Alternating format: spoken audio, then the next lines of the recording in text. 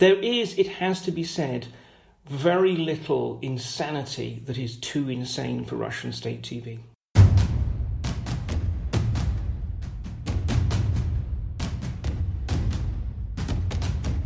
You're listening to War College, a weekly podcast that brings you the stories from behind the front lines. Here are your hosts, Matthew Galt and Jason Fields.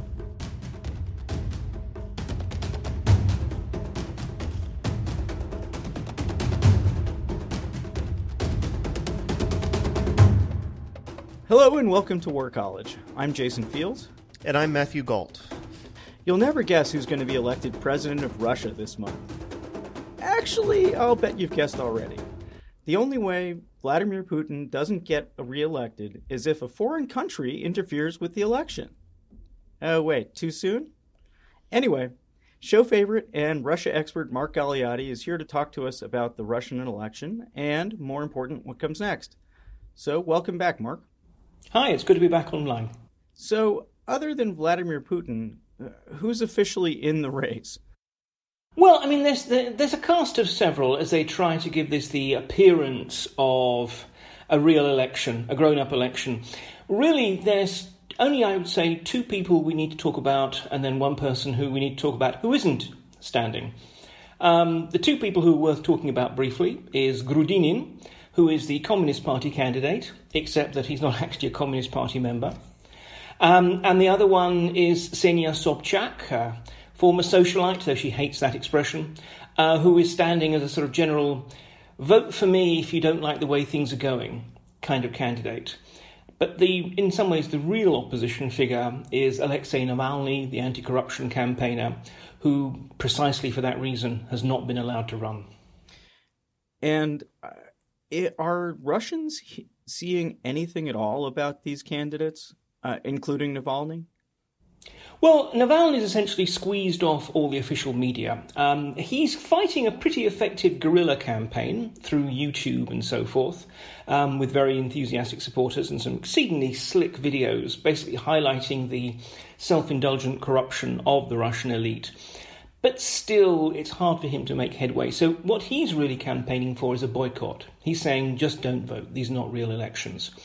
We'll wait and see what kind of traction that actually has. I mean, there's a massive attempt to actually get people to vote. I mean, I'm here in Moscow at the moment, and it feels like pretty much every other bus stop, every other billboard is a general poster just basically saying, go and vote. Our country, our president, our choice. Because let's be honest, the subtext is go vote for Putin. You see a few posters for the Communist Party. You see some posters for Zhirinovsky, who is this maverick, ultra-extreme nationalist, and his Liberal Democrat Party, that is, of course, neither liberal nor democratic, is always also there as a spoiler. But basically, the big effort is just try and get people out to vote. I can't believe Zhirinovsky's still around. He's been there since Yeltsin, if not before. Yeah, absolutely. Well, I mean, but let's be honest. This is also the country that worked out how to pickle Lenin. The thing is, I mean, again, it's interesting that originally the communists were likely to also field their own ancient and essentially desiccated candidate, Zyuganov, and it's really only pressure from below that forced them to choose another candidate. And the interesting thing is that this guy, Grudinin, he's actually now getting quite a bit of flack from the official media, claiming that he has foreign bank accounts and whatever, which implies that they're suddenly thinking, oh dear, he might be a bit of a problem. Not a problem in the sense of he's going to push this to a second round or anything like that, not at all, but just simply that in some ways, he doesn't seem to realise that his job is to only be a pretend candidate, not a real one. I'm wondering what Putin's sell is here, or does he even need one at this point? Well, I mean, in many ways, this is the interesting thing. This is the presidential election that isn't. Putin himself hasn't campaigned. There's been a couple of set-piece speeches, but he's not really been doing much of the going and meeting the people. Let's be honest, I mean, he gives every impression of being rather bored. It's a little bit like the sense that they created an electoral process, an electoral system, to give it the illusion of democracy, and they're now thinking, why did we do that again? So there's not really much of a sell except a sort of general time of, well, this is a dangerous time. And the interesting thing is that his recent speech, sort of kind of the State of the Union type address, spent 2/3 of the time trotting out the usual promises that Russians have heard all the time. GDP is going to go up by 50%, and there's going to be more money for schools and roads and Wi-Fi for the countryside and all these other things. And then the last third, which is obviously the third that we all talked about in the West, was him salivating over the new generation of nuclear missile systems. And in part, that was a thumb in the eye of the West. But also, it was part of a general narrative that he's been building, which is basically this. We Russians are at threat. The West is trying to isolate us, surround us, change our system, change our values. We are essentially at war, even if it's not a war fought with tanks. In other words, this is the flip side of exactly what we're saying in the West about the Russian sort of political campaign. But that sort of links to a sense that in circumstances like this, it's too dangerous to not have a strong, powerful, experienced leader who can defend the motherland, and Putin is the only one. So in effect, that is his main political campaign. It is just basically, it's too scary out there. It's too dangerous to have anyone else. Right, and I think some of the other things that you're seeing that he's been talking about play into that, because even though he's not mounting a traditional campaign, like you said, I still feel like every other week, the past month or so, I've been hearing crazy stories coming out of Russia and Putin specifically, right? He criticized the Jews for election meddling. He claimed that he ordered the Turkish Pegasus airline down. There's, the nerve gas attacks that are allegedly tied to them that are happening in the UK. Do you see that as all part of that? Yes, it's not necessarily initiated for that reason, but they are firm believers of the great sort of saying that never waste a crisis. So if one takes, for example, this nerve agent attempted assassination in the UK, and it's very, very hard not to see that as a Russian state-level hit.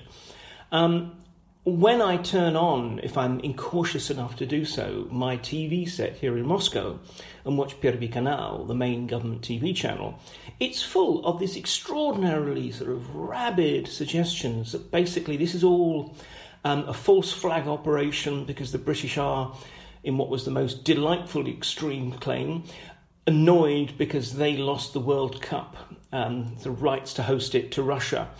And therefore London is trying desperately to find excuses for all kinds of horrible Russophobic acts. So everything that happens, it all plays this narrative of basically it's not our fault, it's all a Western plot, and that's why we're under risk.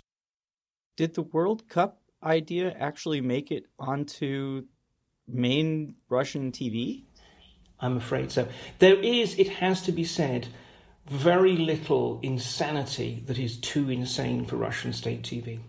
Everything about this makes me wonder about how Russians view U.S.-Russian relations. We're so used to the Western view, which is the West is being undermined, and are Russians thinking about the U.S. in particular, and how do they view our favorite scandal over here interfering with our elections? I suppose it depends. When we say Russians, are we talking about a bus driver in Omsk, or are we talking about the sort of political class? If you're an ordinary Russian, you have probably internalized that US-Russian relations are in a fairly bad state. You might find this quite perplexing because you're also told that Donald Trump thinks that sort of Putin is the greatest guy since Kim Jong-un, it seems. It contributes to this sense that the world is a confusing and dangerous place, but it's hardly the main thing on your intellectual agenda, any more than if it was a bus driver in Ohio. If you're talking about the political class, well, here it's much more complex. And again, it goes back to my long-held view that the Russians weren't trying to elect Trump, they were trying to undermine Clinton, whom they thought was an absolute shoo-in. And certainly from the very beginning, the Russian specialists in foreign affairs and national security were concerned about what Trump might mean, and above all, had no idea what to make of him. And quite frankly, that still obtains today. There is an official line, of course, that Russia did not in the slightest bit try to interfere in the American elections. I'm encountering a fairly general sense that, well, there was a certain amount of trolling and such like, as is always the way, but that it wasn't crucial. I mean, to a large extent, Russians don't believe that they tipped the balance in terms of the American election. And in that case, again, I think they have this question of they're not quite sure how to consider America. But what they do understand is that America is rather more powerful. Now, their view has always been, over the West as a whole, is that the West has more capacity, but Russia has more will. In other words, Russia can do more with less. And we're still seeing that with its relations with Europe.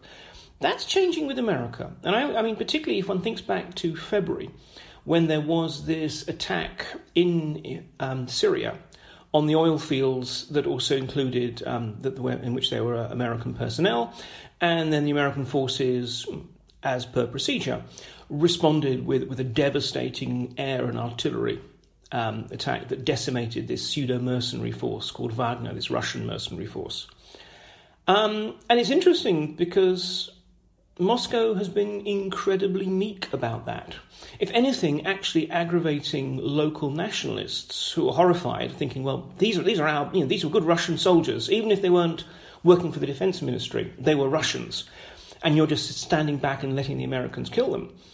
But Moscow has very clearly sort of not wanted to get involved and basically said, nothing to do with us, these are mercenaries, they're working for the Syrians or for a private company. So when push comes to shove, I think the Russians are not looking to directly challenge the United States. But I think that's to a large extent precisely because of a sense of unpredictability. They have not worked out how they can game Trump's America these days.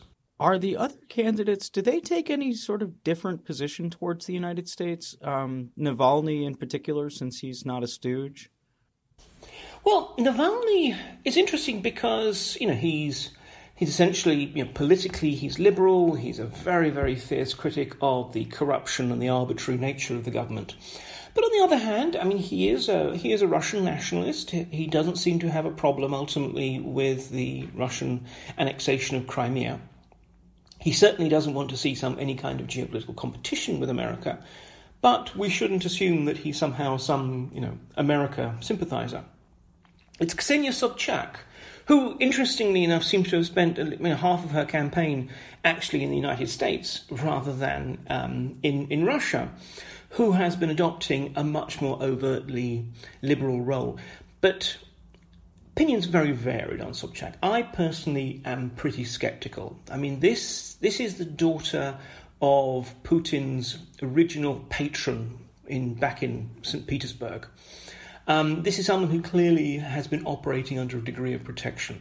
She's an opposition candidate who says some really quite striking things against the regime, and yet, unlike other real opposition candidates who have a tendency to have their homes broken into and ransacked and then false charges levied at them and then sent to prison for days, weeks or months, she seems to be living something of a charmed life.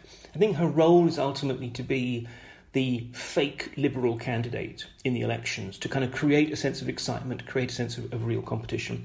So she says the right things. But firstly, she's not got any kind of political weight whatsoever. And secondly, it is possible to be sceptical about whether she's just simply reading her lines. Do you think they'll ever do away with all of this, or is the political theater too good for them? Look, I'm unfashionably optimistic about Russia. I don't think there is anything in the Russian DNA that means they're sort of forged into tiny shackles and they're forever going to be doomed to authoritarianism and so forth. The interesting thing is one can look at debates about Germany before World War II, and there were people who say, well, look, militarism and authoritarianism are so deeply baked into the German psyche that really they know little else. And yet, if one looks at the Germans, not even just now, but West Germans 20, 30 years ago, extremely liberal, extremely democratic. Now, I don't think that the Russians are going to be Germans any day soon. But on the other hand, I think that we are going to see a slow progression. Putin is in some ways the last gasp of a particularly toxic mix of Soviet man with all the instincts that means, and also the kind of Russian who has seen the great empire fall and doesn't quite understand it and wants to know who to blame. And it's something that pretty much every imperial country has to go through. I mean, one could say that Britain actually hasn't quite got over it yet, witness the Brexit vote. This takes time. But I think Putin is this awful combination of the two, Soviet man and post-imperial man. The next political generation are going to be different. Now, I don't think they're instantly going to become Democrats. They're probably essentially just going to be pragmatic kleptocrats, happy just to steal from the country and put their money in the West. But to do that, they need to have good relations with the West. Maybe the political generation after that is going to be stepping towards being a liberal democratic country. Because the fascinating thing is, you talk to Russians of every kind, and they will tell you, look, we are Europeans. That's where they see themselves. And if you ask Russians, do you want to become part of the European Union or whatever, they say, no, we're our own nation.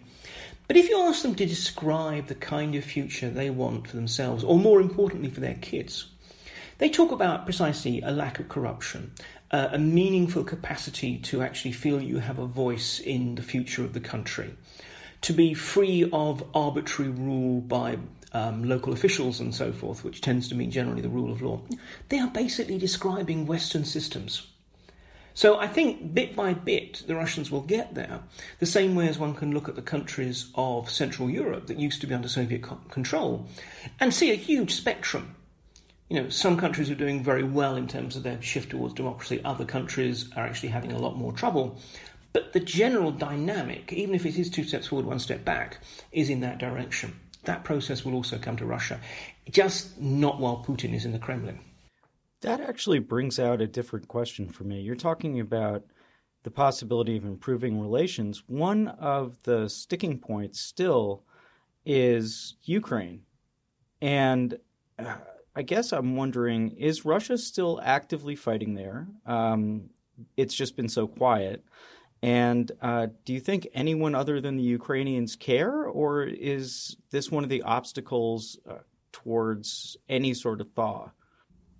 Well, first of all, when you talk about it being quiet, it's quiet from the other side of the Atlantic. But actually, if you're in Ukraine, basically there are skirmishes, there are shootings, there are deaths pretty much every day. So this is I hesitate to use the term frozen conflict because that implies everything is quiet. It is not that. I've sometimes sort of called it the Baked Alaska conflict, in that it's sort of essentially frozen with a hot crust. Because along the line of contact, there are still skirmishes going on. And Russia is absolutely there. The majority of the fighting is being done by a motley array of local militias, volunteers, auxiliaries and mercenaries. But Russia stands behind them. Russia pays them. Russia arms them. And any time it looks as if the Ukrainian army may be able to make some kind of headway, that's when the Russians surge in their regular forces to restore the status quo. Look, this has become something of an, for the moment, unresolvable problem. Crimea is different in the sense of there's no way the Russians are going to withdraw from Crimea, both for strategic reasons, but also political reasons. Pretty much every Russian thinks that Crimea is rightfully theirs. The Donbass is a different matter. Nobody really cares about the Donbass. This is the tragedy of that region of southeastern Ukraine. Kiev, in many ways, is kind of committed to getting it back, but doesn't really want it. And meanwhile, the Russians are committed to defending their, the quote-unquote, little sort of secessionist states, which are just Russian puppets, even though these days they don't really want it. This was never about the Donbass. This was always about Russia trying to force Kiev to bend the knee and accept that it was part of Russia's sphere of influence. And when they went in, I remember I was in Moscow at the time, and everyone I talked to was absolutely certain that this would be a 6-month wonder. That within 6 months, Kiev would have capitulated, Russia would have brought its boys home, and the West would have forgotten about it. Well, Kiev didn't capitulate. And so the boys haven't been brought home. And actually, in fairness to us, the West hasn't forgotten about it. We've shown that we can actually stick to our guns, at least so far. This is not what Russia wants, but it's stuck in a situation where it cannot afford to just pull back. Putin cannot afford to just pull back. One of the interesting things is, if you look at his legitimating narrative, he is the man who never makes a mistake. You will try in vain to find a genuine apology, a genuine admission that he did something wrong. And there's no way that Kiev is going to give him the mission accomplished moment that he needs to be able to pull his troops back. So for the moment, basically everyone is stuck there. And this kind of miserable, gritty, low-level conflict will continue. And again, I think that will continue so long as Putin is in the Kremlin too. What's the best mattress for you? Well, if you're an egg or a kitten, check out the competition. But if you're a human person, put your body on a Nectar mattress. As well as award-winning layers of comfort, you can sleep easy knowing you got incredible value. Mattresses start at just $499, and you get hundreds of dollars in accessories thrown in, as well as a 365-night home trial and a forever warranty. Go to nectarsleep.com.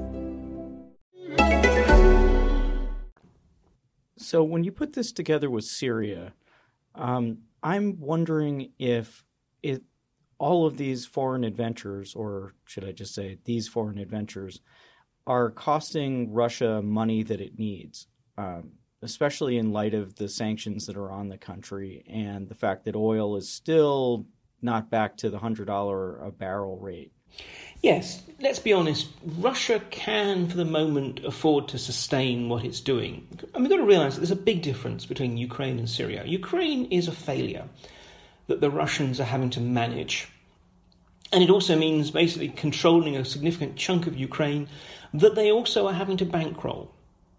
I mean, basically any sort of public services or whatever within the area of the Donbass is ultimately coming covertly out of Moscow's treasury.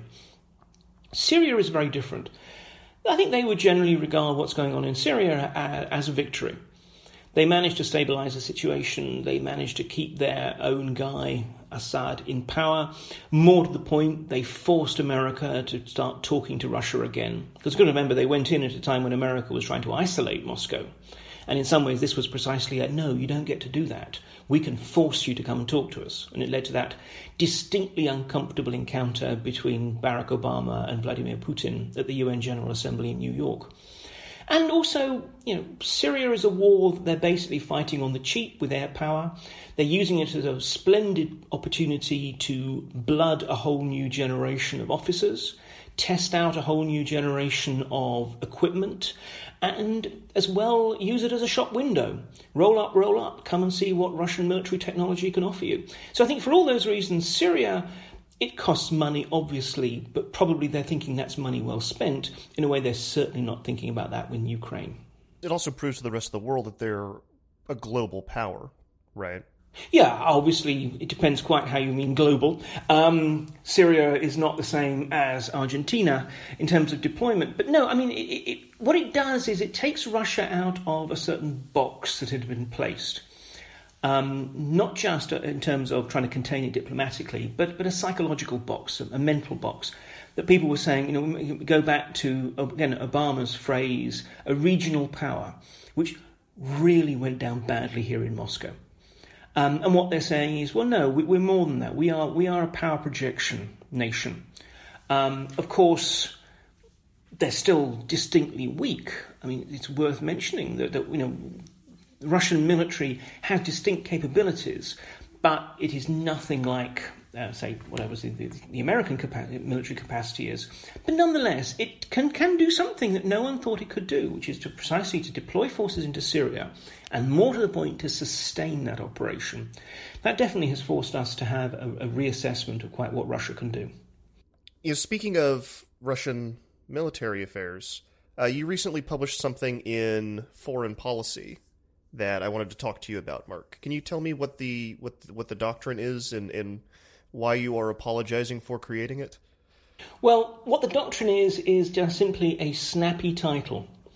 It all dates back, as I'm sure many of your listeners know, to an article that was written by the Russian Chief of the General Staff, General Gerasimov, which appeared in the absolutely tedious Military-Industrial Courier. And some people picked it up. It's meant to have actually been particularly some Estonian analysts that sort of spotted it first as being something of interest. They circulated it. Robert Coulson of RFE-RL, the American radio station, translated it and sent it round. And with his permission, I put it on my blog with a commentary from me. And, as obviously I want people to read my blog, I gave it a snappy title. So although I did explicitly say that this was just a placeholder, nonetheless I called it the Gerasimov Doctrine. Ha! Here was me thinking I could get away with just using a glib phrase and people wouldn't take it seriously. Although the text makes it clear that there is no such coordinated doctrine, people looked at that and then saw what happened later on in Crimea and Ukraine and decided that somehow there was this extraordinarily sort of coordinated, carefully mapped out Russian doctrine that Gerasimov was talking about how the Russians would use non-military means to destabilize countries before sending in troops. And I can understand to an extent why, because that's what we saw particularly in the Donbass. However, a few caveats need to be applied. First of all, Gerasimov wasn't talking about Russian policy. He was talking about how the world looked to Russia. Their view is hybrid war, гибридная война, is basically something that is a Western and above all American tactic. And what he was describing about the use of non-military means to bring countries into chaos is what the Russians see as what happened with the Arab Spring risings, the colour revolutions against authoritarian regimes in the post-Soviet space, and then in due course what happened in Ukraine when the sort of, I hesitate to say Moscow puppet, but certainly sort of Moscow-inclined leader, Yanukovych, was toppled. As far as they're concerned, these clearly were not organic to the country's concern. This is not just people who had basically got fed up with inefficient and corrupt regimes. No, of course, this all had to have been coordinated in Langley. And even though I keep telling people here in Moscow, the CIA wishes it had that capacity to basically flip a switch and bring down a government, and doubly wishes it had the capacity to do so without it being leaked to the Washington Post 2 weeks later. That cuts no ice here. They have this sense of that's what the Americans can do. So Gerasimov was describing what he thought was the American way of war. And in part he was doing that because precisely this is what at the time the Kremlin was worried about. And he's trying to make the case that, look, you still need to spend money on all the shiny toys that we in the military need, because we actually can respond to that. And when it comes down to it, and I'm simplifying slightly, but his answer is we can blow the snot out of any kind of Western attempt to destabilise Russia. Because I think it kind of comes with not just political insurrection, but also special forces teams coming across the border and stirring things up and so forth. And if you look, for example, at the first phase of the recent major Zapad military exercises that took place, the first phase was basically wargaming that. It was incursions by foreign special forces teaming up with local fifth columnists and how the Russian military would deploy devastating fires against it. So this is what Gerasimov was talking about. He was not trying to say, hey guys, we come up with this great new way of fighting wars. He was saying, yes, this is how the Americans want to fight wars, and this is how we're going to resist them.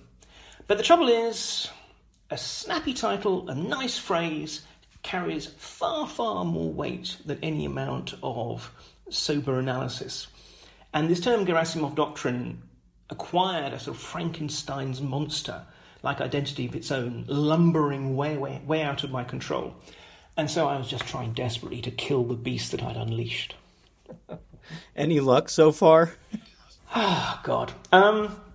No, I suspect that this will be a cross I'll be carrying for a long, long time. And in some ways, people say, well, why does it matter? And I think it matters for two reasons. One is that it makes us think that the Russian campaign, which exists, I'm not saying there is not a Russian campaign against us, but instead of thinking of it as some carefully worked out concept, I think we should realise the extent to which it is fragmentary and opportunistic. Because that's a different kind of threat, and one that we respond to differently. And more generally, if we mislabel something, we misunderstand it, and therefore we don't prepare properly for it. The essence of the quote-unquote Gerasimov doctrine, as people understood it, is it's preparing the battlefield for when you send in your little green men, your battalion tactical groups, in other words, for when the soldiers roll across the border.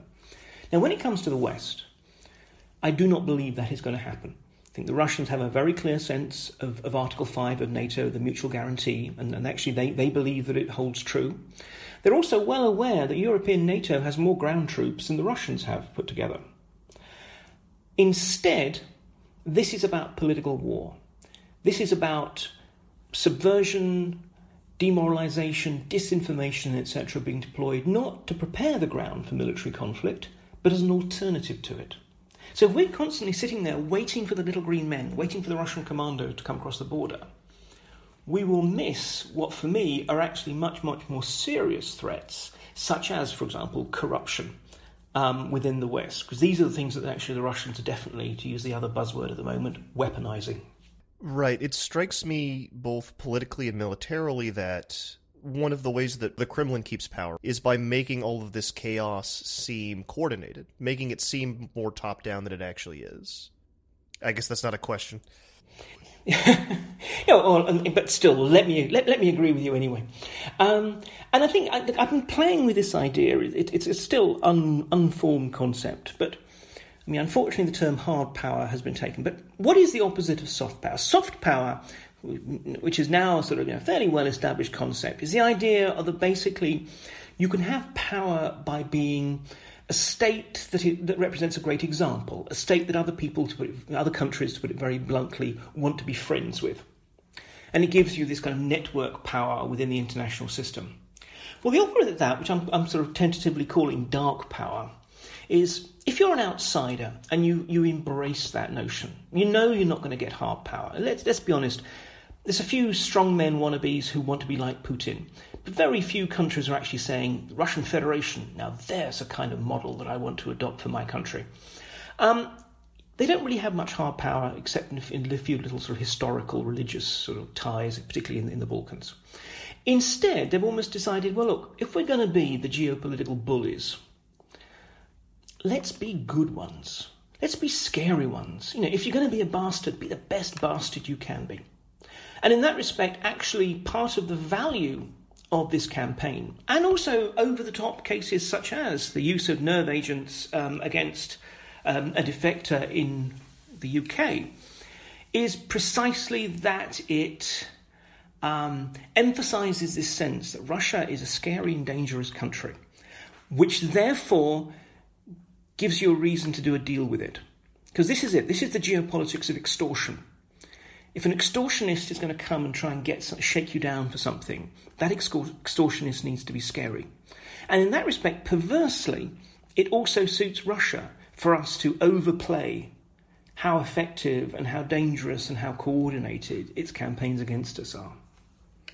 Well, for us, since that's a very dark note, that's the perfect end to a War College episode. That's what we've learned. So, Mark, thanks so much for joining us. That was terrific. It's always a pleasure. Thanks for listening to this week's episode. If you enjoyed it, please give us a review on iTunes or wherever you get this podcast. Mark Galeotti has a new book coming out in May. It's called The Vori, Russia's Super Mafia. We're looking forward to it, and we hope you'll give it a try. By the way, he'll be coming back to talk with us about it. Also, we wanted to let you know that you can reach us on Facebook. We are facebook.com/warcollegepodcast. Stop by and say hi.